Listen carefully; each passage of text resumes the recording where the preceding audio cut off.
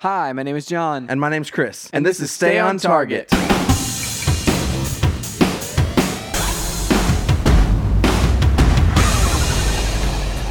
Hey, everybody, welcome to Stay on Target. We are your hosts. You can find us online at StayOnTargetPodcast.com. That's right, John. This week, we are talking about the death of the Google Stadia. The Google Stadia! So, refresh my memory.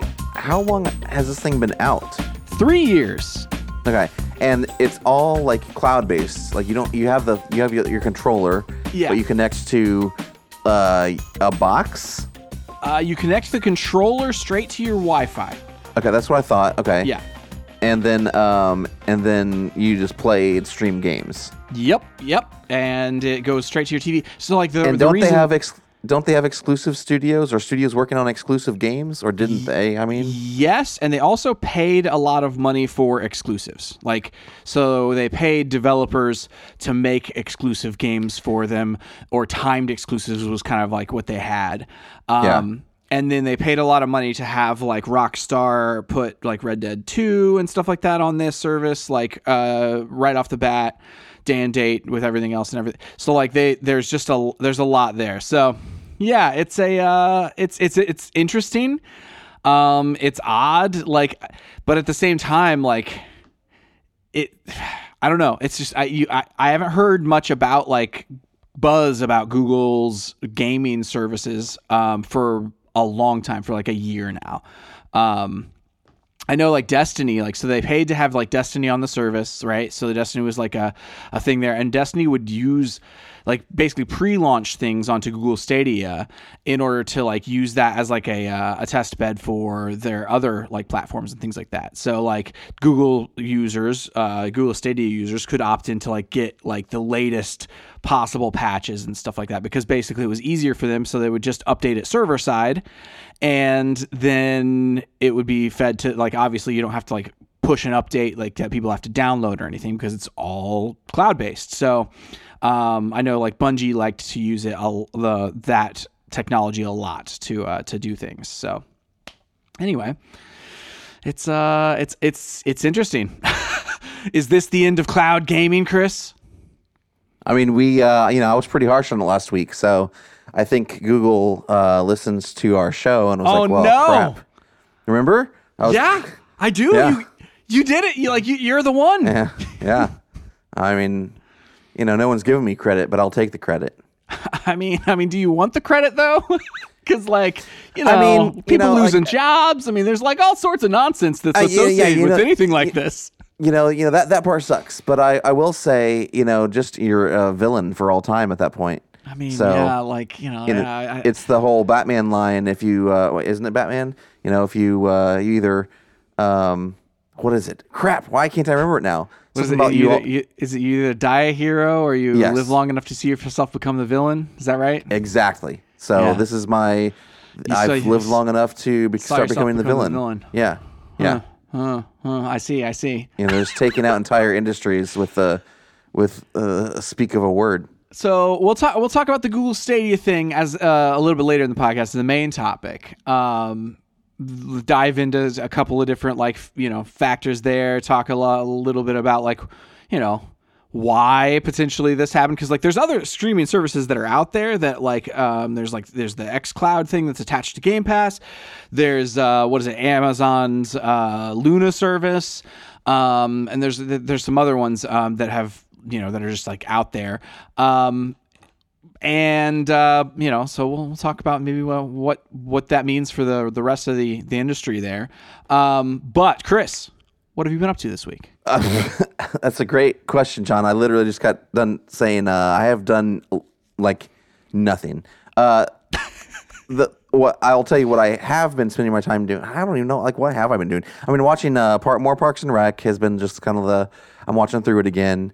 But then all my extra time honestly has been I'm doing another Battle of the Bands, and so I've been practicing my guitar a lot and playing guitar, and we have a Halloween party coming up, so I've been getting ready for that. There's just been a lot of non-entertainment things taking up life. Watching a lot of baseball, but I'll talk about that in a minute. So that's honestly all I've been up to. I This mean, is the lamest segment, but I mean that you know, that happens. That happens sometimes. You know, sometimes it can't all be like, oh, brand new TV show, brand new movie, brand new game. Like it can't all be that. It has to be other things. So totally understandable. Well, this week, Chris, I've been up to a couple of things. The first one the one that I'll talk about here is I watched the first 3 episodes. They dropped 3 episodes of Andor. The television show, Star Wars show, Rogue One prequel. I guess is kind of like the easiest way to put that for people. But those first 3 episodes, I very much enjoyed them a lot. You texted me and it was like, "Hey, you have to watch all 3 all at the same time." Yes. Like, so here's the deal, Chris. It feels like to me, and I don't know why they did this. I don't know if it's like, I genuinely don't understand it. But each of the 3 episodes should have been like, it should have been one episode. Like they're only like 35 minutes long or 41 minutes long, whatever. Right. And then, but if you smash them together, it's like, okay, that's a feature length, like kind of a film situation here. And that's what it should have been, because that would have felt exactly right. Like I watched them back to back to back to back. And if I hadn't done that, it would have felt just odd. And like they are like acts in an arc, like, and you kind of need those. And there's a couple people that I've talked to that like weren't into it until the last one. And they were like, oh, well, I'm so in, because like the first, like it sets up things in the first 2. And then like, it's like if basically all you watched was the first like third of any movie, and then it's like, okay, there it is. That's it. It's like, ooh, I don't know if that feels good. So I'm interested to see what episode 4, they dropped episode 4 this week. I'm interested to see if it's gonna go the same way, where it's like, okay, is that like a self-contained story, or is that gonna be like, feel like an act 1 to like a second story within this with these characters and stuff. And if that's the case, like if they're gonna go like and do the act thing, I'm just gonna wait for like each bundle of 3 to come out and watch them that way, because I just like much prefer a kind of like full on resolution where I don't have to remember from week to week, like, okay, what pins did we set up to knock down this week, and that sort of thing. Cause like TV, the art of good television is that like each episode, it really feels like it both moves like a plot line forward for like the ongoing stuff, and also has a self-contained, like very much emotionally fulfilling arc within each episode. Like that's the best TV does that. It doesn't just rely on like, hey, let's, we're building up to a big thing here. It definitely has like their own like payoffs within each episode. So the first 3 episodes, like they feel like if you watch them all 3 together, they have massive payoff and they're fantastic. Like, I'll say like this is the most different feeling thing that we've had from Disney Star Wars. Whenever on the first episode, within the first like few minutes of it, it's like, I'm like, this is great. Like this is like noir kind of like Star Wars, which is fantastic. But then like, it goes on and I'm like, man, it just kind of builds and builds and builds. I was in from the get go, but a lot of people that I talked to said, a couple people that I talked to said that they weren't in until the 3rd episode kind of finished, because like they were like, after the first episode, I was like, I don't know about this. After the 2nd episode, they're like, I don't know, it's a little bit better.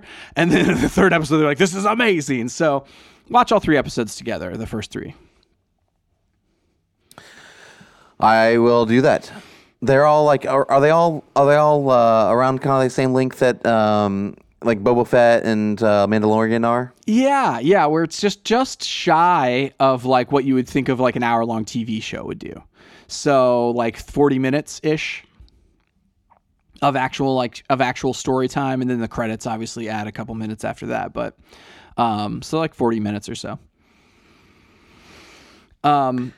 The acting is fantastic. The music is also fantastic. I think the composer is the same person who does like Succession and stuff like that. So like it's very interesting and different for Star Wars.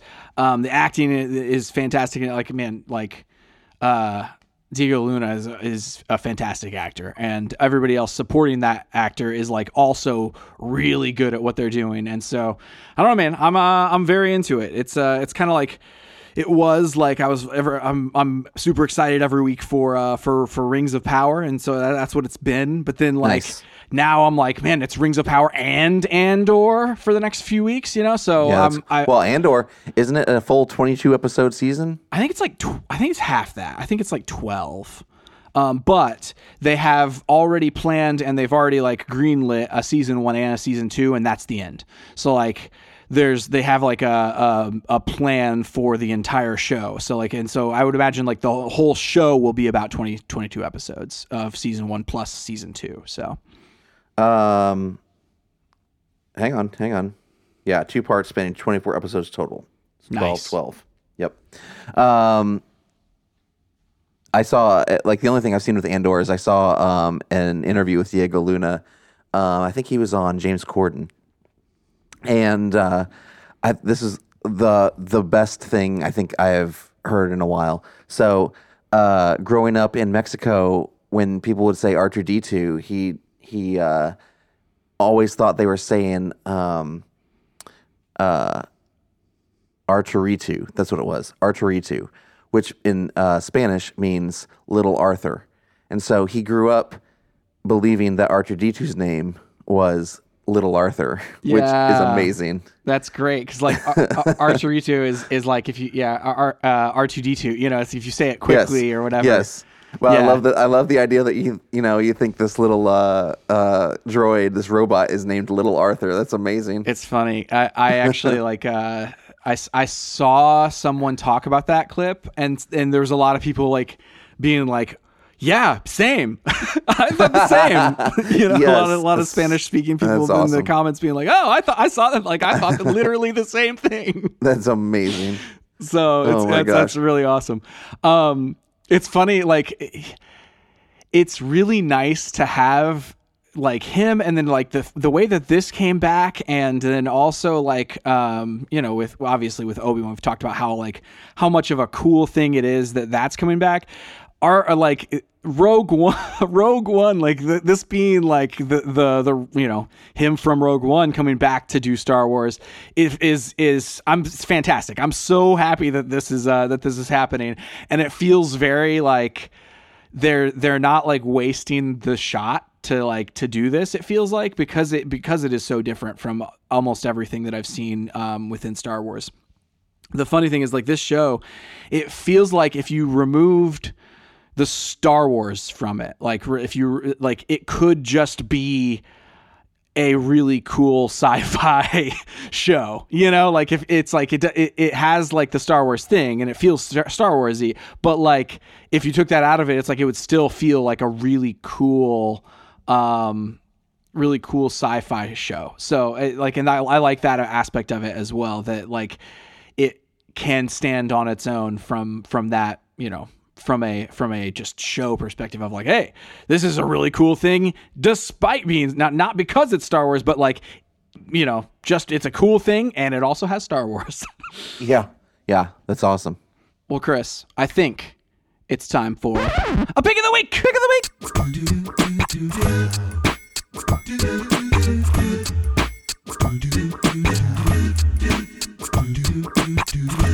All right, John, what's your pick of the week?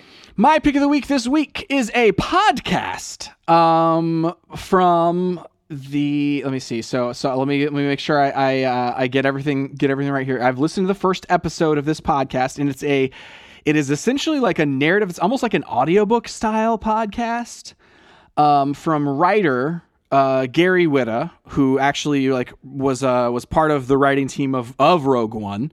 But the podcast is like a self-published kind of thing, and he did it like as a radio drama-ish thing. Like has somebody like they wrote some music for it. Somebody's reading it. It's not like a radio drama in the way that like some of the more recent like Star Wars radio dramas are, where they have sound effects and like stuff like that. Like there's not sound effects here. Like it's more leaning more towards like audiobook radio drama than it is towards like a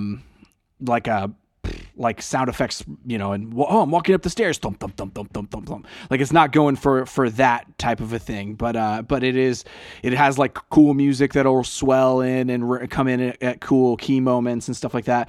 The title of the podcast is called Gundog, so Gundog.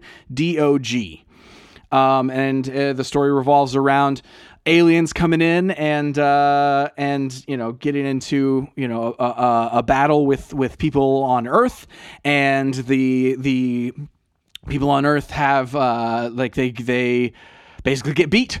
And so this is that, and this is the story there. And then one of the characters kind of talks about the Gundogs being the humans took like alien technology and built giant mechs to battle the aliens. And so like it's kind of like I assume at some point we're going to find one of these. Like, so after episode 1, we haven't found a Gundog or anything like that, but I assume that's going to happen at some point.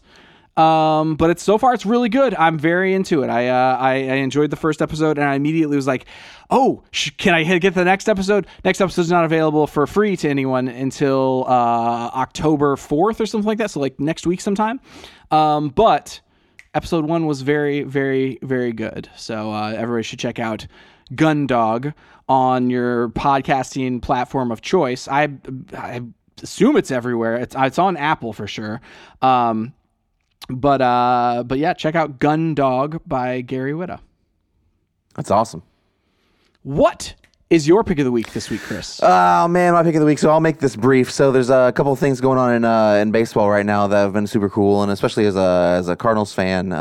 So Albert Pujols has been playing with the St. Louis Cardinals. This is last season. He came back. He spent the first 10 years of his career with the Cardinals, and then he went to the Angels for about 8, I think, and then he was with the Dodgers for 1. And then decided to come back and play for the Cardinals again for his last season. He's been playing for such a long time, and he's played at a consistently high level that this season, it was like, okay, if he gets a good number of at bats, he had a chance to number one move into 4th in all time home runs hit after Barry Bonds, Babe Ruth, Hank Aaron, and then he could move above Alex Rodriguez all time. And so that happened a couple weeks ago, and then he's been kind of moving toward breaking 700 career home runs. And so he did that over the weekend while in Dodger Stadium, which is cool because it was, of all the places, if it was going to happen somewhere besides St. Louis, it was cool that it happened there because he really credits that half of a season last year with the Dodgers as really like making him like passionate about baseball again. He was going to just retire, and the fans there and the team and just being a part of that historic team and ballpark again, like that made him be like, okay, I want to do this for one more season and go back to St. Louis and keep playing for another season. And so it was really, really cool that he hit it there. He actually hit 699 and 700 in that stadium. There's only 2 people in the history of baseball that have over 3,000 RBIs and 700 plus home runs, and it's now Albert Pujols and Babe Ruth. And that's crazy. Like, just like, and it's always like there's always another. Once you hit that point, because you think about like this was kind of happening, with Derek Jeter when he was retiring and all that kind of stuff. Like there's always another record that you're real close to breaking, So like you can't necessarily like just chase all of them at that point. You have to just be content with what you've done. And he is. He's people keep asking him, like if you're close to doing this or doing this, would you come back next year? He's like, no, I'm done. Yeah. But it's been real cool to see him come back, and they just clinched the Central Division, so they're going to the playoffs this year, and it's been real cool just to see in his final year him do that, along with on the team, Yadier Molina is the catcher, and he and Adam Wainwright moved into first all-time starts of a pitcher catcher battery. And so I think it's 347 now or something like that. 347 starts. I mean, and they broke a record that's been standing for like since like almost the beginning of baseball. And so it's like, in order for that to happen again, it'd have to be like, you have to have a catcher and a pitcher who stay on the same team and who like have equally long careers. And like, it's just such a hard record to break. And then you've got Aaron Judge for the Yankees. So Roger Maris was the home run leader until 1998 when McGwire broke the record, and then Bonds set the record. But McGwire and Bonds were both National League players, and so the American League home run record has still sat with Roger Maris at 61 home runs, and so. Judge has been he's been playing incredible for the Yankees this year, and so he tied Roger Maris's record last night. Hoping in the next few games, I think they have 6 games left, that he can break that record. And I mean, it's kind of a fun time to be a baseball fan right now. It's awesome. That's awesome, dude. So I guess just baseball. That's my pick of the week. Dude, I love it. Baseball in general. We've had baseball a few times as pick of the week, like with various things, whether it's like the All-Star game or this or that, but this, I feel like this is pretty cool. It's a pretty cool one. I mean, I don't know, like there's just a lot going on and some cool stuff happening. And, it's not often that you get players that are doing stuff like this. It's not like every single day or every single year that somebody's, like doing something like this. So it's cool. Well, I mean, even like you have to last a really long time through your career in order to get to the point of like some of these big records like that, or it's like, it's just, and it becomes harder and harder, like the more and more times it's broken, so, and like, the whole, oh yeah, would you stay another, if you're close to this one, you stay another close to this one. It reminds me a little bit of like, we had like, there's some entertainment news this week of like, Hugh Jackman coming back for, to be Wolverine again in the Deadpool 3 movie or whatever. Because he always talked about how he's like, oh, I might come back if it was in the MCU, and so now we're here. So, but yeah, like, and so like, it's just funny to like think about, oh man, like if you played like 10 more games, you'd be able to maybe break this next one or like whatever. And it's always going to be that. Like, it's always going to be like, oh man, if you just did one more thing, you might be able to break the next one. But yeah, at some point you just go, yeah, I'm good. I'm happy with everything that's happened. So yeah, dude. So your pick of the week is Gundog by Gary Whitta on your favorite podcast service of choice. And mine is baseball.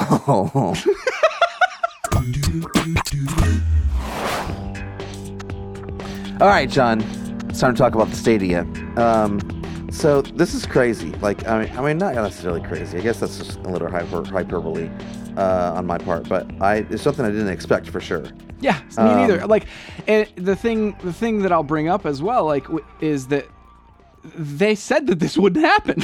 Like, and of course they're gonna say that because like I sent you something from Jason Schreier where he like had tweeted out, he said like he took a screenshot of 2 articles that with quotes in them from Google Stadia boss Phil Harrison. He says, left Google Stadia boss Phil Harrison to me in 2019, and that says, is this just another ambitious Google project that will disappear in a few years like Google Plus? And there's this whole quote where Phil Harrison goes into and it says like, I understand the concern, but I think you have to do is look at the level of investment that we've made and continue to make in Stadia. This is not a trivial project by any means.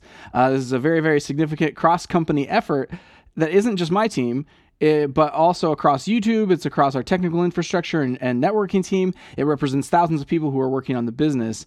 And then on the right, he has the quote from Google Stadia boss Phil Harrison 3 years later. So a few years ago, we launched a consumer gaming service, Stadia. And while Stadia's approach to streaming games for consumers was built on a strong technology foundation, it hasn't gained the traction with users that we expected. So we've made the difficult decision to begin winding down our Stadia streaming service.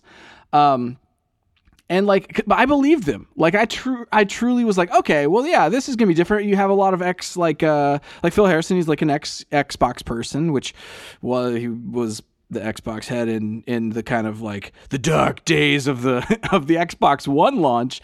But like, I truly was like, hey, this is gonna work out. This is all gonna be fine. They're invested in this. And then now it's like, no, I guess they kind of weren't. Well, here's what's crazy. Is so it released in 2019, and so it's been out there for what 3 years. And like, to be honest, since it launched, I mean, it kind of just dropped off my radar. I haven't heard anything about it. Like, they're not marketing it. Yeah. Like, I mean, I don't remember for the past few years of any kind of like presence or mention in press conferences, like, or like anything. Like, if you want to grow something, you can't just like passively expect it to grow. Yeah. I feel like they just didn't market this at all. Like, and again, last week, I voiced like, I don't personally have a need for cloud gaming. And I think like serious, like, if you're a competitive, Call of Duty player or something like that, you're going to get a box, like a piece of hardware, because it's going to be faster and there's less lag and it's better. But like for casual fans, but like, part of me wonders, like, do casual fans want something like this where it is very like tech heavy, where you have to really understand and know what you're doing in order to do it? It is actually easier to just, if you're casual, go buy a box and plug it into your TV. That's a good point. Like, because like you would have to market this at like, we've talked before, like the the whole like a new segment of the market, because it's like people who have their consoles, they're kind of embedded in whatever ecosystem they're embedded in, and if they have all the boxes, if they're fortunate enough to have all the systems, then it's like, okay, you've got options.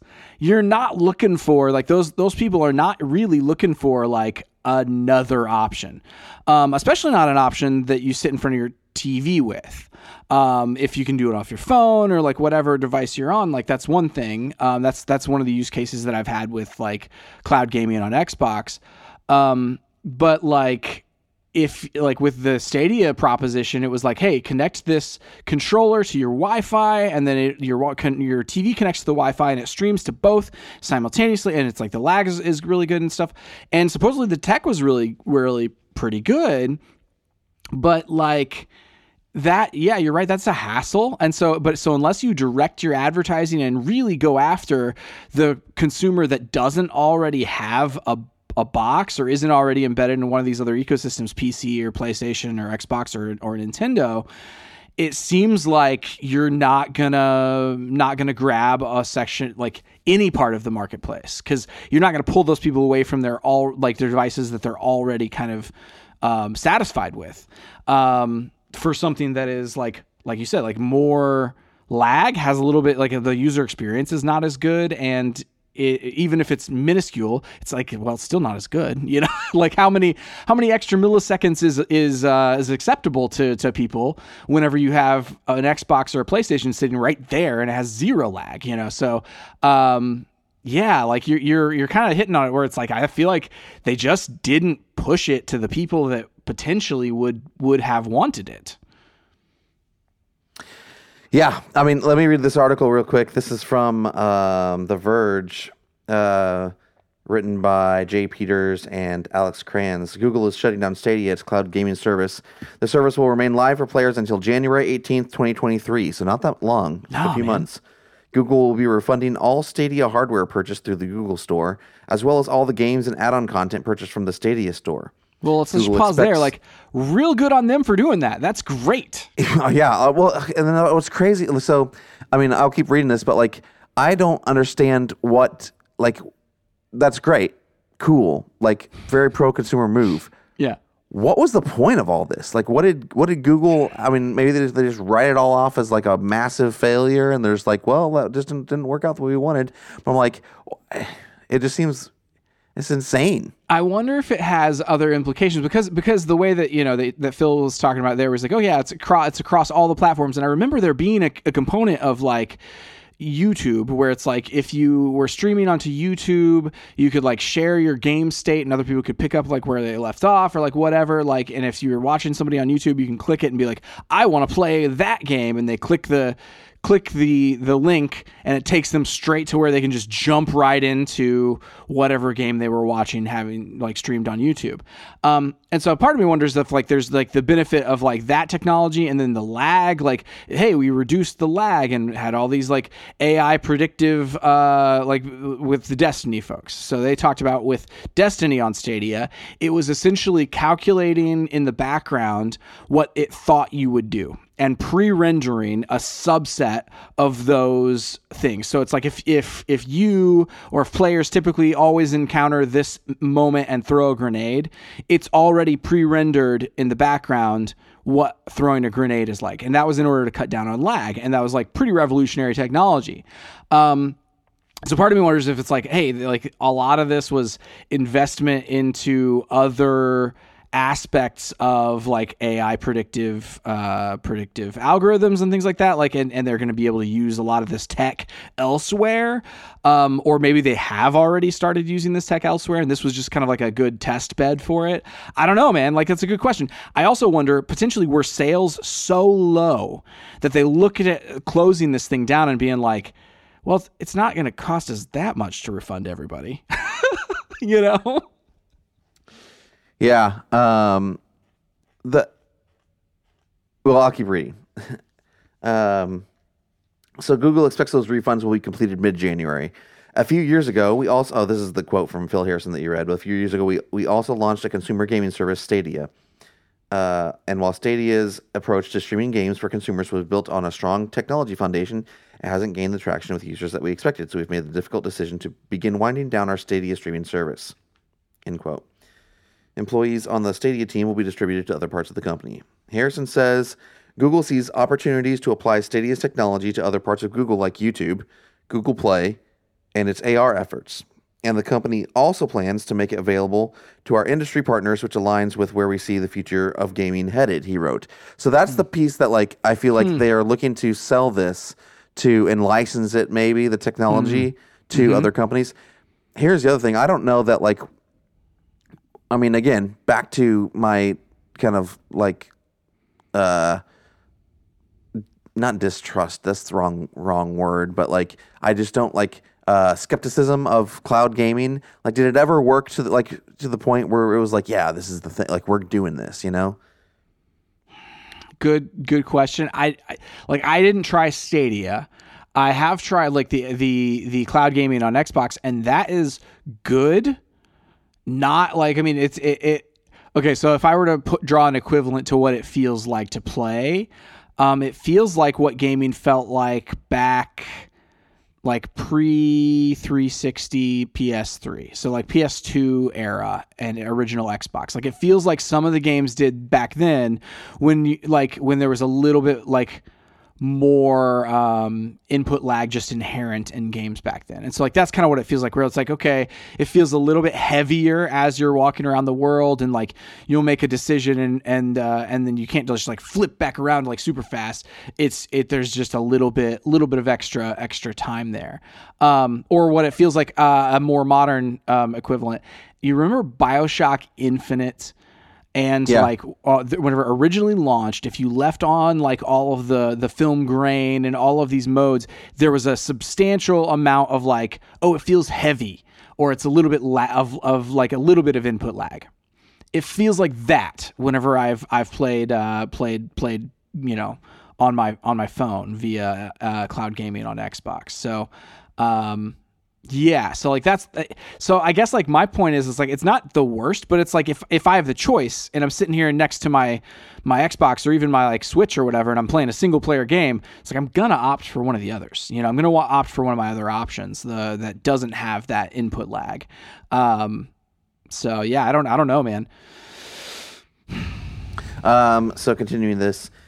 Google detailed some of the finer points of the shutdown in an FAQ. Refunds will be automatically made through the Google and Stadia stores, and you won't have to return any hardware because it won't work. Stadia Pro subscriptions will Here, not you be throw this away. Yeah, basically.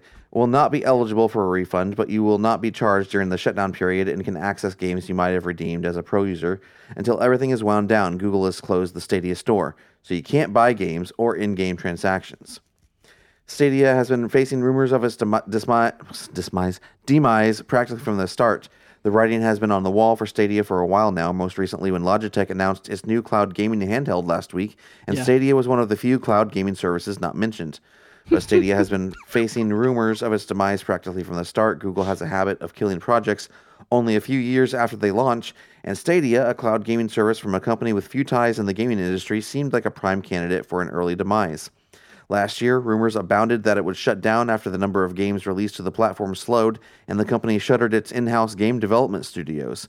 When those rumors popped up again this year, Google insisted that Stadia was not shutting down. Rest assured, quote, "Rest assured, we're always working, bringing more games, great games to the platform and Stadia Pro," end quote, which was true until today.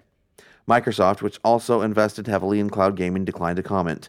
NVIDIA, which makes the GeForce Now cloud gaming service, and AT&T, which used the Stadia tech to power a couple of game trials, didn't immediately respond to requests for comment. Yeah. That's pretty crazy, dude. Interesting. I think, so, Stadia, it was such an odd value proposition from the beginning, too, because, like, it was a subscription that you paid, and you got, like, a couple of games with it, like, that were included. But largely you still had to pay for your games. So like if you were going to play Red Dead 2 on this thing, you had to buy it there. Right. But then you like, it's basically just a digital copy that you could only play there. Yeah. Yeah. That was just basically, oh yeah, now I'm going to pay the $60 to stream, to have the privilege, like the license to be able to play this game off of their servers. Right. So you didn't actually download anything. Like you didn't have any, like there's no files that you would have on your device. So the value proposition is just odd to me because it's like, okay, I'm basically paying a subscription fee rather than buying a console. Around the same time, like, I mean, I guess this generation, since Xbox Series S and X have been out, Xbox has a program where you can sort of do a similar thing to like a cell phone where you can, I think it's called Xbox All Access or something like that. And you can get it through like GameStop or you can get it through other retailers, and you pay a monthly fee to like, you pay off your Xbox as you play it, like kind of like you can through like Verizon on your phone or whatever. Right. And so, where it doesn't like, there's no like interest on it or anything like that. It's just you're paying off over the course of like 2 years or something like that. And it includes the console and Game Pass in that.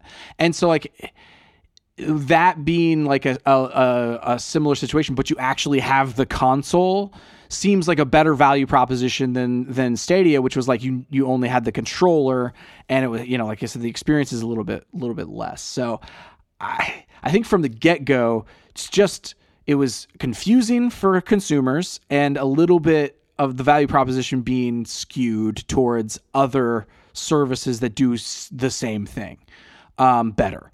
So yeah, like I guess it isn't a surprise. It is that they mentioned in there that they shuttered their development studios earlier in the year. So like all of that's already done. That's not like a thing that's happening today. I did see that some developers who are like launching their games exclusively to the platform or launching their games onto the platform didn't know about this until today. And so, I mean, you would imagine that that's probably some legal type of a situation where you can't necessarily tell everybody involved that like something's happening before it happens. So like these developers who are like spending time and resources, small developers to put things on the platform, in like November or are just about to, like, they basically wasted their time, is what I was seeing, like some developer being like, man, we were planning on, like, up until today we were working to develop a version of the game to release on November 1st to Stadia.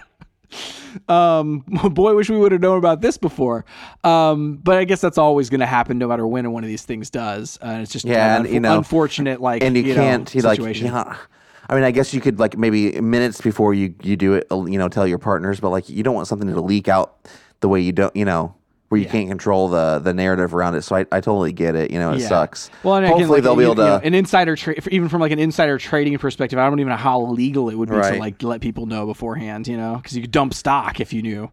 I think luckily, hopefully, a lot of these developers are able to basically repackage these games for PC and release it on Steam and maybe the consoles or something like that. Like, I mean, I know that's harder than me just saying the sentence. I realize that. Right click save as, Chris. Save as PS5. Right. But hopefully they're able to do that without having dramatically affecting what they were doing with it. And honestly, it kind of surprises me if people were like, who was releasing exclusive games on the Stadia anyway? Like, and why? Well, I mean, probably because they were being paid. There was another thing from Jason Schreier where he was talking about how exorbitant the amounts of money that they spent on getting games, not getting like exclusives to the platform, but just getting games onto the platform. They spent millions and millions of dollars to get games onto the platform. So yeah, like that's it's interesting. You mentioned earlier in there about the potentially they would like sell this as like a service to other people, and that's really interesting too, because like you really do have three big technology players from like a server perspective. You have Microsoft, who has like their Azure servers. You have Amazon, who has like all the S3 kind of stuff, and then you have Google. And so if this kind of is able to like pivot to that type of a service and a value proposition for them, where it's like, hey, use our servers for your games, like, and it becomes more of a thing, because like usually it's basically Microsoft's Azure stuff or Amazon, and like that's it for gaming in a lot of cases. And so like if they are able to make this a new thing going forward of like, hey, we're like a bigger piece because of Stadia. We are a bigger piece of the gaming industry for servers, which they are now. That would make a lot of sense to like, oh, it makes it worth it in the end to have done this thing for 3 years if now we have a better reputation for servers. Yeah, dude, it's wild. Who knows what happens next? I think the biggest thing for me, I wouldn't, even if like, so if xCloud game, or I always call it xCloud. They call it Microsoft. What is it? Xbox Cloud Gaming now. It's just like really generic. Anyway, so if xCloud wasn't included in Game Pass Ultimate, I wouldn't subscribe to it, I guess is the end of the day. Like I wouldn't do it as a separate service. Right. Unless it was just like, oh, I'm gone for, couple days. Let me try it. And I would maybe do like a month or something, every once in a while. But if it wasn't included, it wouldn't really appeal. But because it's included, I've used it a decent amount, over the last year. I've used it probably half a dozen times, so like, every other month or so, I play something, either stream from the cloud to my phone, and that's usually what it is. But you can also stream the games while you're downloading them in the background now, from Game Pass. To your console. And so like if I just want to immediately jump into something without having to download it, I'll just like, okay, yeah, let me try this game out for while it downloads into the background. So yeah, like there is inherently something about cloud streaming where it's like if it's attached to a library of games, I think that is just going to be way more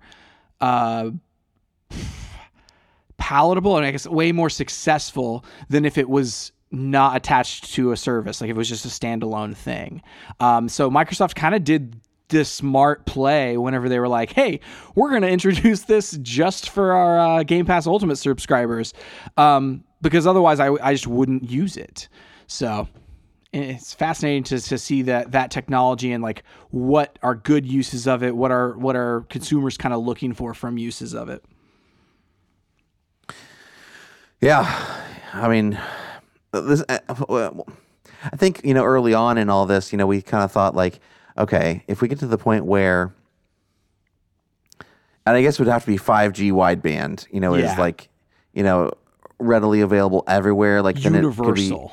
Then it makes sense as like a portable handheld, and I think that's probably the future of it. But like again, we're so far off from that. Mm-hmm. Not saying that it's not possible. Not saying that people don't want this. Not saying that people can't use it. Like if especially with xCloud, like they're doing these deals with Samsung TVs where it just like works with Samsung TVs and streams to it and stuff like that. I think that's all cool. And then we'll help hopefully expand and make it easier to get games in people's hands. But yeah, it's gonna be interesting. It's kind of like VR is to me right now, where it's like I don't know.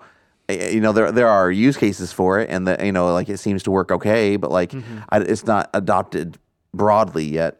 Yeah, it's still niche, and despite the fact that like we've been talking for years about how like it'll blow up eventually, and VR just hasn't, and this is a similar thing. Yeah, it feels like it's been like, well, we've been on the cusp of this being like totally useful for years now. It being in TVs, that's the play that Microsoft is making into like, hey, these are new people. These are people who don't already have a console that are going to use this, but they're buying a nice TV.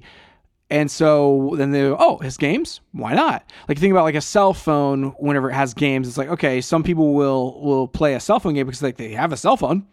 And so why not play a game on it? And so that feels like maybe that's a smart move to get into some hands that wouldn't normally have played a game like an Xbox game. They wouldn't have gone out and bought a console for it. And that's something that Google, like we talked about first, has just been missing here. It's just they didn't market it at all. Whereas like the streaming for Microsoft is being marketed actively by putting it into televisions. Yeah. All right, John. Well, that's all we have for this week. Is that all you have? I think so. All right. You can find us online at StayOnTargetPodcast.com, on social at ChrisWright250, and JohnWright777, and at Stay on Target Pod. Please go to your Last podcast thought, service Stadia of choice. was always a bad name, Chris. It was all right. I don't know. What is it? I don't even know what it is. I don't know. Yeah, review us. Tell your friends about us. We really appreciate it. Go to your podcast service of choice. All that kind of stuff. That's it for this week. We'll see you next time on Stay on Target.